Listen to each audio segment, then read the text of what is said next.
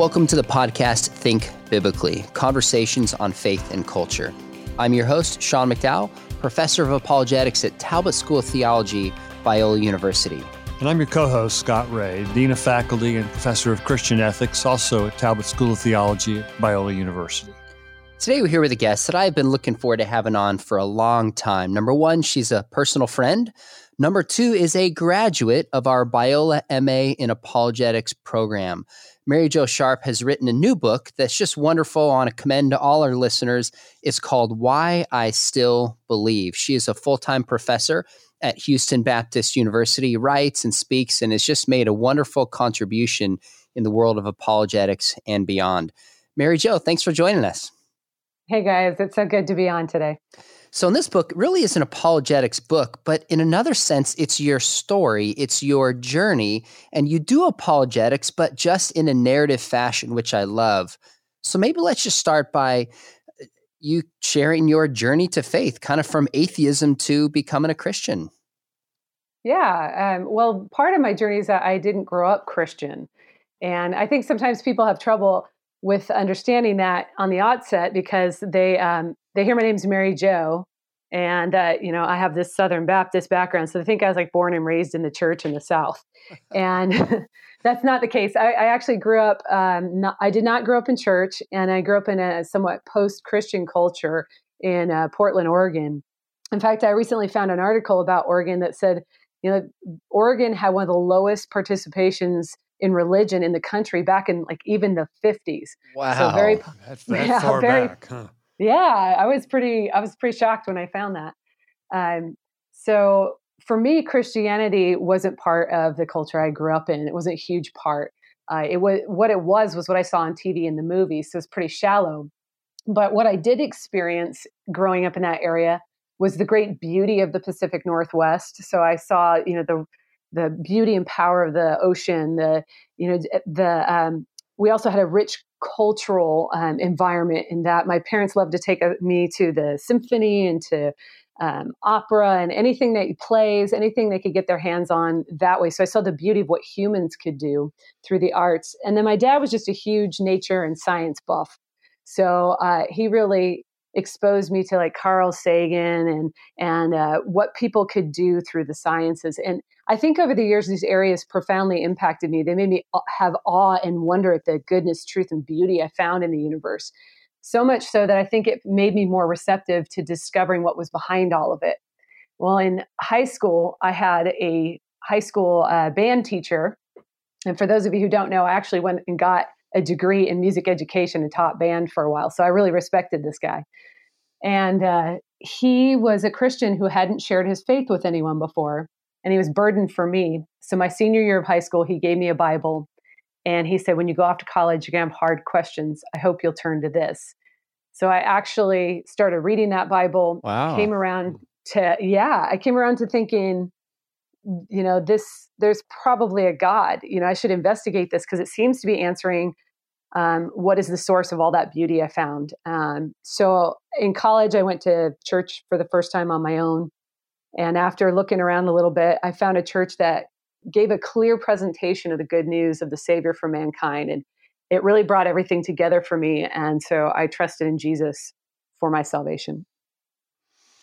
Wow. Let me get this straight. Your high school music teacher gave you a Bible in an effort to do something that the culture might define as proselytizing and would probably be fired for today.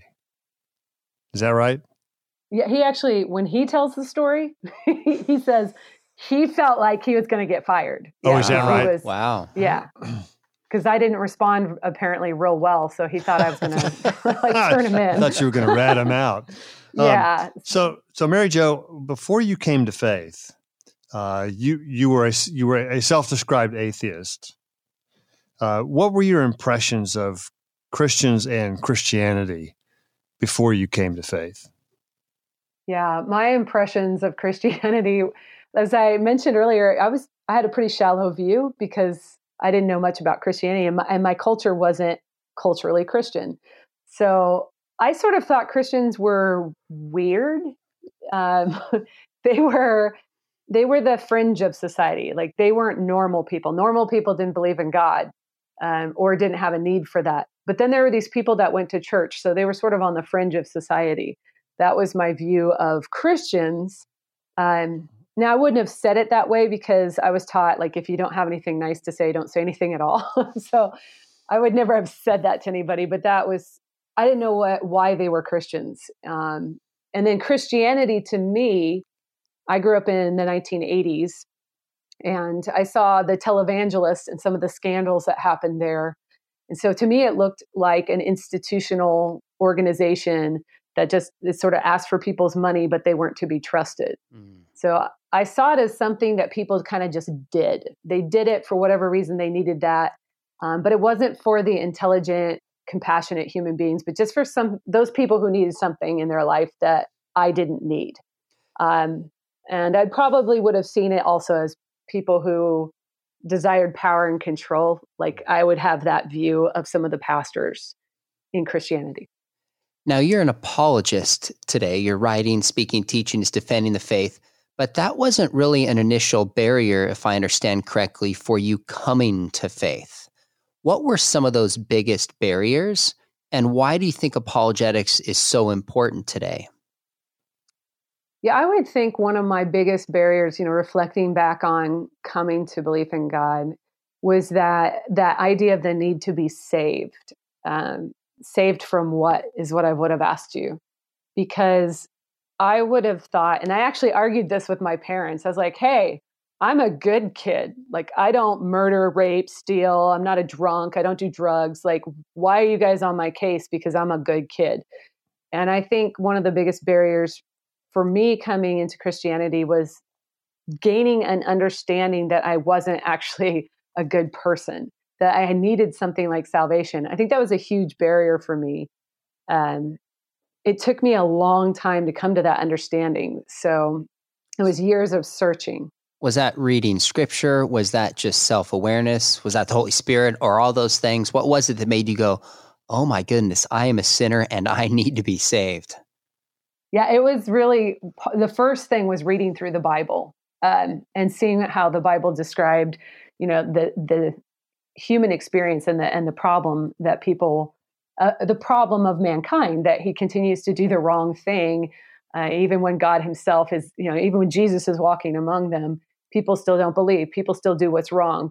Like the heart of man that I saw in the Bible really convinced me about, yeah, there are things that I'm harboring too. And, I say I'm good, but I have selfishness. I say I love my neighbor, but I don't want to get entangled with their problems or their lives. And so I started to see that from reading the scripture. And obviously the Holy Spirit, now I understand, like the Holy Spirit was working on me and saying, yeah, I see, this is what we're talking about. You're not basically good. There are things that even you do. They may be smaller. They're not the big, like murder or rape, but they're things that slowly, like I had a friend slowly hurt people. Like I had a friend that was a longtime childhood friend. And then when I was around junior high, I got into a different group of friends. Well, I didn't want to hang out with this other girl. So I just like trashed our friendship just so I could hang out with these other people. So things like that, I started to understand that I didn't have to murder. I could do things like I could harm people in, I don't know, we would call them lesser ways, but it's still very psychologically damaging. Or I could lie to my parents, and that wasn't good. So those kinds of things started to weigh heavily on me. So Mary Jo, you come to faith out of atheism, and you started attending a church. What was that like for you to enter a church as a former atheist, now come to faith? It was weird. Could you spell that out a little bit?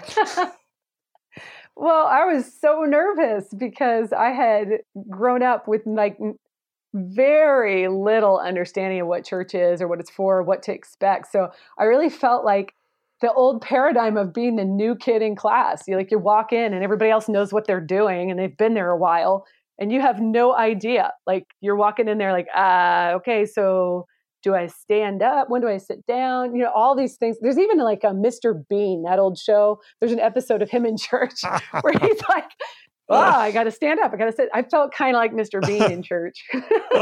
And I didn't have great experiences when I first started going to church, especially as a new believer. And I write about that in my book. I immediately, from the very first day I went as a new believer to church, I experienced judgmentalism Really? from leaders in the church. Yeah, Really? because I wasn't How dressed come? right. Yeah, I guess I had 2 dresses because I was a poor college student, and I picked one of them. And apparently, the one I picked wasn't church worthy or something like that. I don't know, because I'm a Northwesterner and we tend to be grungy, not flashy. So I didn't know that I was not dressed well. And the thing that really hurt was, this was my first day in church, and I'm picking out what I think is my best. And I'm immediately, instead of welcomed and said, "Hey, I hear that you became a new believer and I'm so excited for you. Welcome to the family," blah, blah, blah, any of that. The first thing I hear is, "Hey, honey, we got to find you better clothes." Like, that's my great welcome into church. How could we be so unclear on the concept? That is tragic to hear.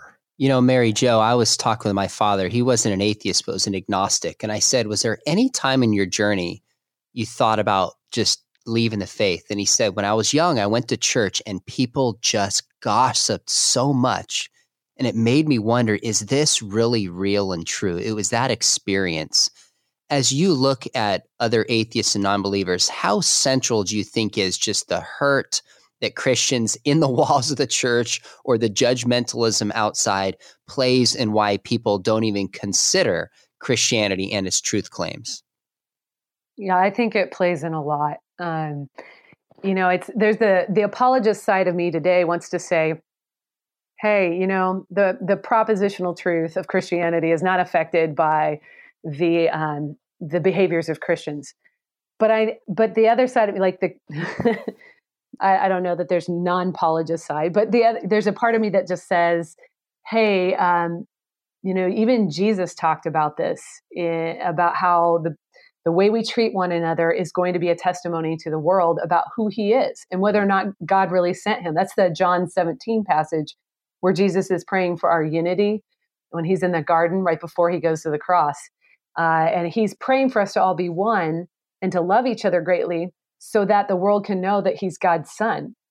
And I don't think Christians are taking that seriously enough, that the hypocrisy that they show is actually very damaging to people's belief that God is real and that he really changes people's lives, because they just don't see it in the Christians.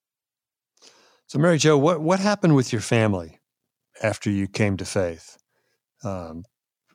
Just tell us a little bit about what those interactions were like after you came to Christ.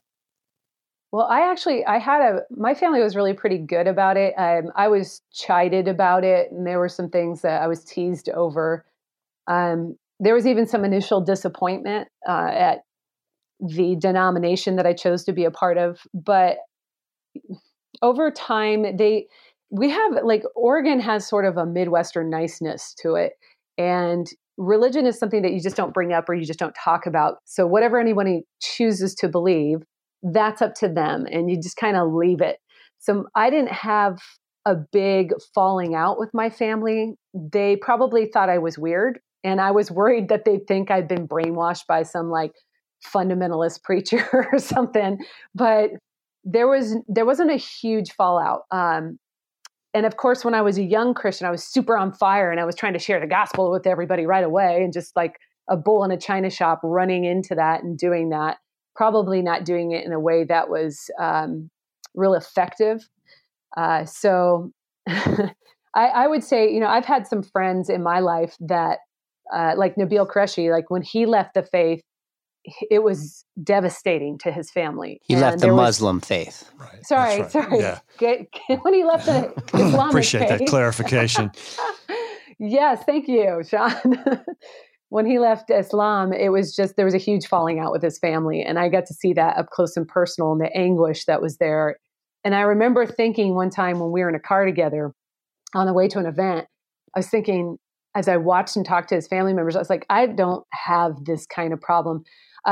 Not at all. And in some ways, it makes it difficult to talk to my family about my beliefs because they are more of live and let live kind of people. So that's how my interactions have gone. I try to talk to them about, the things they care about and gear it towards helping them understand my faith. But there was no fallout.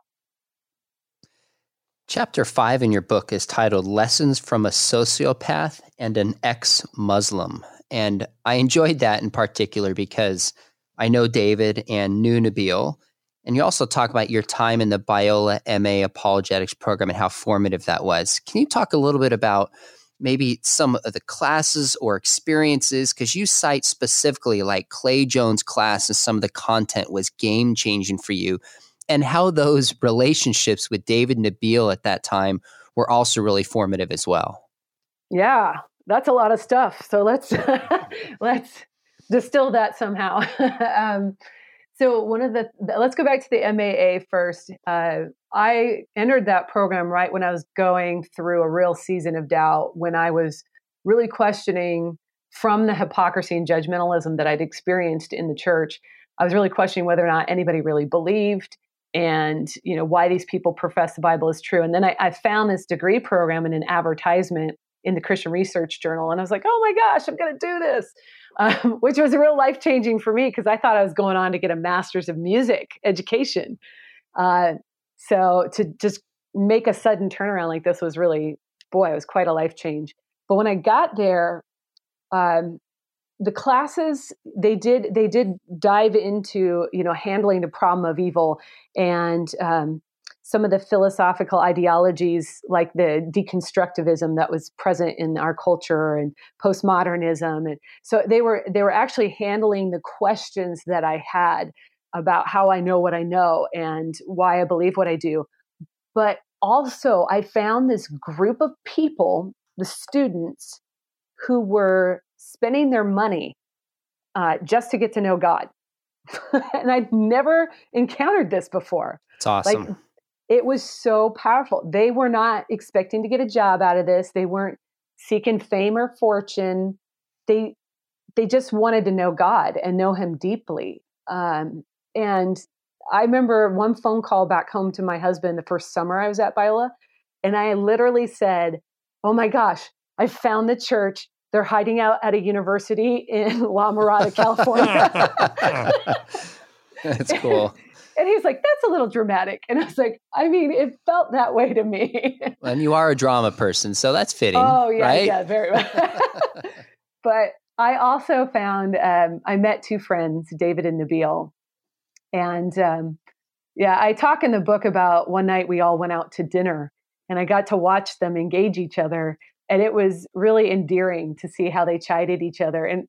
But what really impacted me was what they talked about. They were focused on all these conversations they were having with people who didn't believe in God or believed differently than they did. And that was like their whole life was wrapped up in that. And I was so impressed by them because the Christians I had encountered in the church they didn't look much different from the world. They cared about all the same things as other people, like, school, jobs, politics, just all that stuff. And here were two guys that were just centered on theology and philosophy. And they were talking about all these things about other people and evangelism.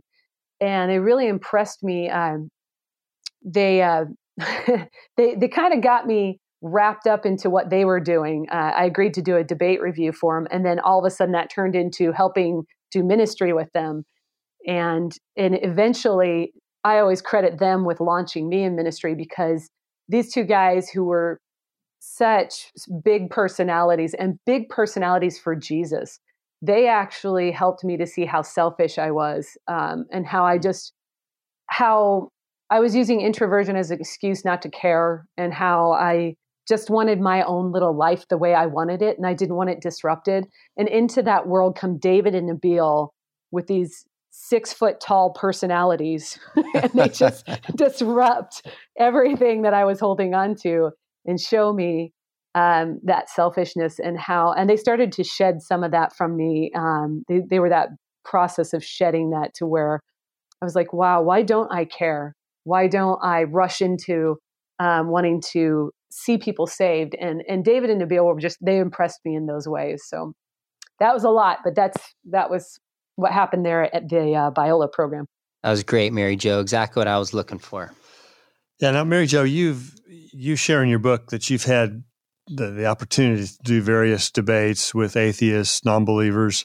I wonder, was that a bit of stepping out of your comfort zone and, maybe somewhat disruptive?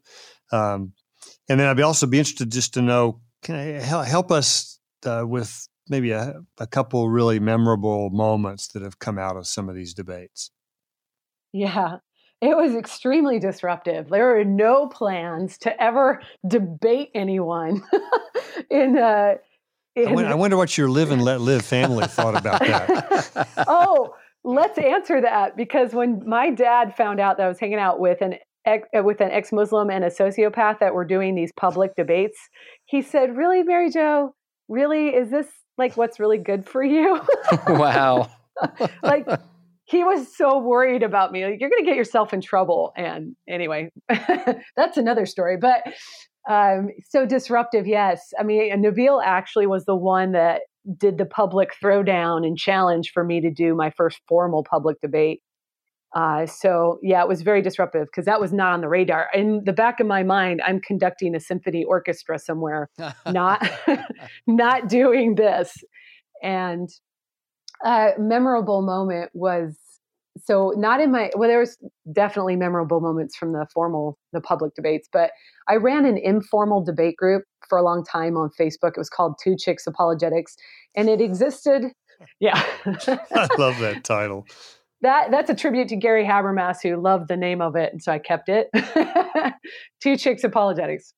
There were two of us girls doing it, but it existed until Facebook changed their formatting and just destroyed it. But when I was doing that, there was a gentleman that was debating with me, and his argument was the Christ myth theory. So we were back and forth, and after he did some work, like I sent him to read the stories, I sent him to consider, like, well, what is the philosophical and theological outworkings of these stories and that? And he did the work on it, and he actually came back and he said he felt ridiculous he ever argued it. So then he got more interested in working through the argument for God's existence from the existence of logic and rationality. So he started like arguing against himself. He created this argument and then he tried to tear it down, and he realized he couldn't tear it down. And so at that time, I was getting ready to present a paper at the Evangelical Philosophical Society conference in Rhode Island. And he wanted to come see me and see my paper on Christ myth theory. So he jumps in his car in mid-America and he drives across the country, picks up a more well-known internet atheist along the way. I think that was for like support. And he shows up at my paper. And when he and his friend did, like the philosophers and the apologists at the conference, they just went out of their way to spend time with these guys. They were having like 2-hour discussions late into the night after full days of being at these conferences and presenting papers and other presentations. And the reason I bring this one up was I was so nervous about my paper. I mean, I actually had William Lane Craig attend my paper, which just terrified me. Wow. And so I was all wrapped up into how I was coming across and what this meant for me. And as this whole thing unfolded, I went, this was never about me. This was always about him. And this guy eventually came to know Christ as his savior.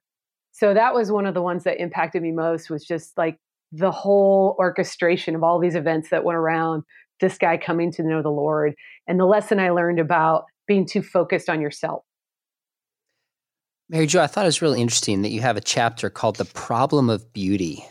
I'm teaching an undergrad class, and I was just making a case for a 3-hour block period about the existence of beauty. And it was so foreign to these students that they just had never thought about it that way. And yet when we got towards the end, they were like, wow, this makes sense. Why do you think it's so hard for people, Christians and non-Christians, to grasp the idea of objective beauty? And then maybe just talk about how you said it was the beauty that really drew you in, not just the truth of Christianity. Yeah, that's, I'm still working on this. I encountered it first and foremost at in my cultural apologetics class with John Mark Reynolds at Biola. So I had never encountered it until I came across John Mark Reynolds, who was making a case for it in his class. And I didn't really begin to flesh it out until I started encountering people like Dr. Holly Ordway and Phil Talon, who are at Houston Baptist University. And they started to put, the words to what I was thinking in my mind. And basically, I think that Christians, we've been talking about this, that Christians, they understand objective truth and they argue for it. And they understand objective goodness and they're arguing for that. But they've allowed a secular view of beauty to creep in, which is that beauty is in the eye of the beholder. So it's completely subjective. There's nothing objective about beauty. And yet, traditionally, 3 of the transcendentals of God have been goodness, truth, and beauty. That we know what is beautiful because God is beautiful. So as we've sort of walked away from studying that, talking about it, really framing that, and that's more in the Protestant faith. I noticed that the Catholics still are making this argument and are working on it.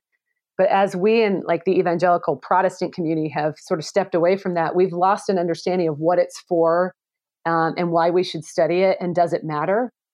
And I think that really bankrupts our view of who God is. And because it relates him down to just almost this rational propositional truth that this is true, rather than, is there anything we can know aesthetically about God? And is there anything we should be doing to enjoy God aesthetically? Which really broadens out and it makes a more robust or more holistic relationship with God. I totally agree. It's good, it's true, and it's beautiful. In fact, some of the biggest critiques today are not only that Christianity is false, but that it's not good and that it certainly lacks beauty. So I love that you brought that in your book. Let me ask you a last question that I'm curious about, because my journey to faith was from within a Christian family. From looking in, you mentioned how sin was difficult more personally to accept the Christian story. Were there any issues like, say, miracles or Jesus being the only way that were hardest to swallow intellectually? Like, did you ever have that moment like, do I really believe Jesus rose from the grave and this is a miracle? What were those like apologetic issues, or even once you were in the faith, that you maybe wrestle with the most? Yeah, I think for me, the initial draw to God was really strong in that I wasn't thinking apologetically. I was more on this journey of what is the explanation of all this goodness, truth, and beauty I'm experiencing. And then God made sense to me. But when it was after I got into the church that I saw a lack of these things, a lack of people searching for the goodness, truth, and beauty of God. And it was not just one-off incidents. It was a pattern where people didn't seem really committed to searching for God. And that caused me those doubts. And those doubts that I struggled with was, how do I know that this is true? I can give a testimony, like I can say, I believe that I had an experience with God. But then I realized as I was studying Mormonism that they could say the same thing. Like, I believe that, I believe in God, and they could give me a testimony about the burning in their bosom. And I was like, how is mine different? And I couldn't figure out how mine was different. So then I started to look for, why do I say the Bible's reliable? I don't know. And I went looking for answers to that. That was a big hang up for me, is how do I know the Bible's reliable? Then I didn't know why I said Jesus rose from the dead. Like, I had nothing on that. So that was another one for me that really impacted me. And finding Gary Habermas's work on that was it was a real eye opener for me about how much evidence there is. And finding the work of guys like Daniel Wallace on the embarrassment of riches we have for the reliability of the scripture, another eye opener for me. I'd never been taught any of these things in the church, so I didn't know they existed. So my struggle was actually out of ignorance on this material. I didn't know there were great answers to this. Well, Mary Jo Sharp, we are grateful that you came on the show with us. I want to commend your work to our listeners. I hope that we'll check out confidentchristianity.com for a number of resources you have, but in particular, pick up your most recent book, Why I Still Believe. And I think what's unique about it is I know it took you a lot of time as you walk through your journey and your experience, and you include apologetic truth, but you do it in an inviting narrative format that I think will strengthen believers, but also give non-believers something to think about. So keep up the great work. Super proud of you, especially as a Biola grad. and a friend. So thanks for coming on the show. Hey, I really appreciate you guys having me on. You bet.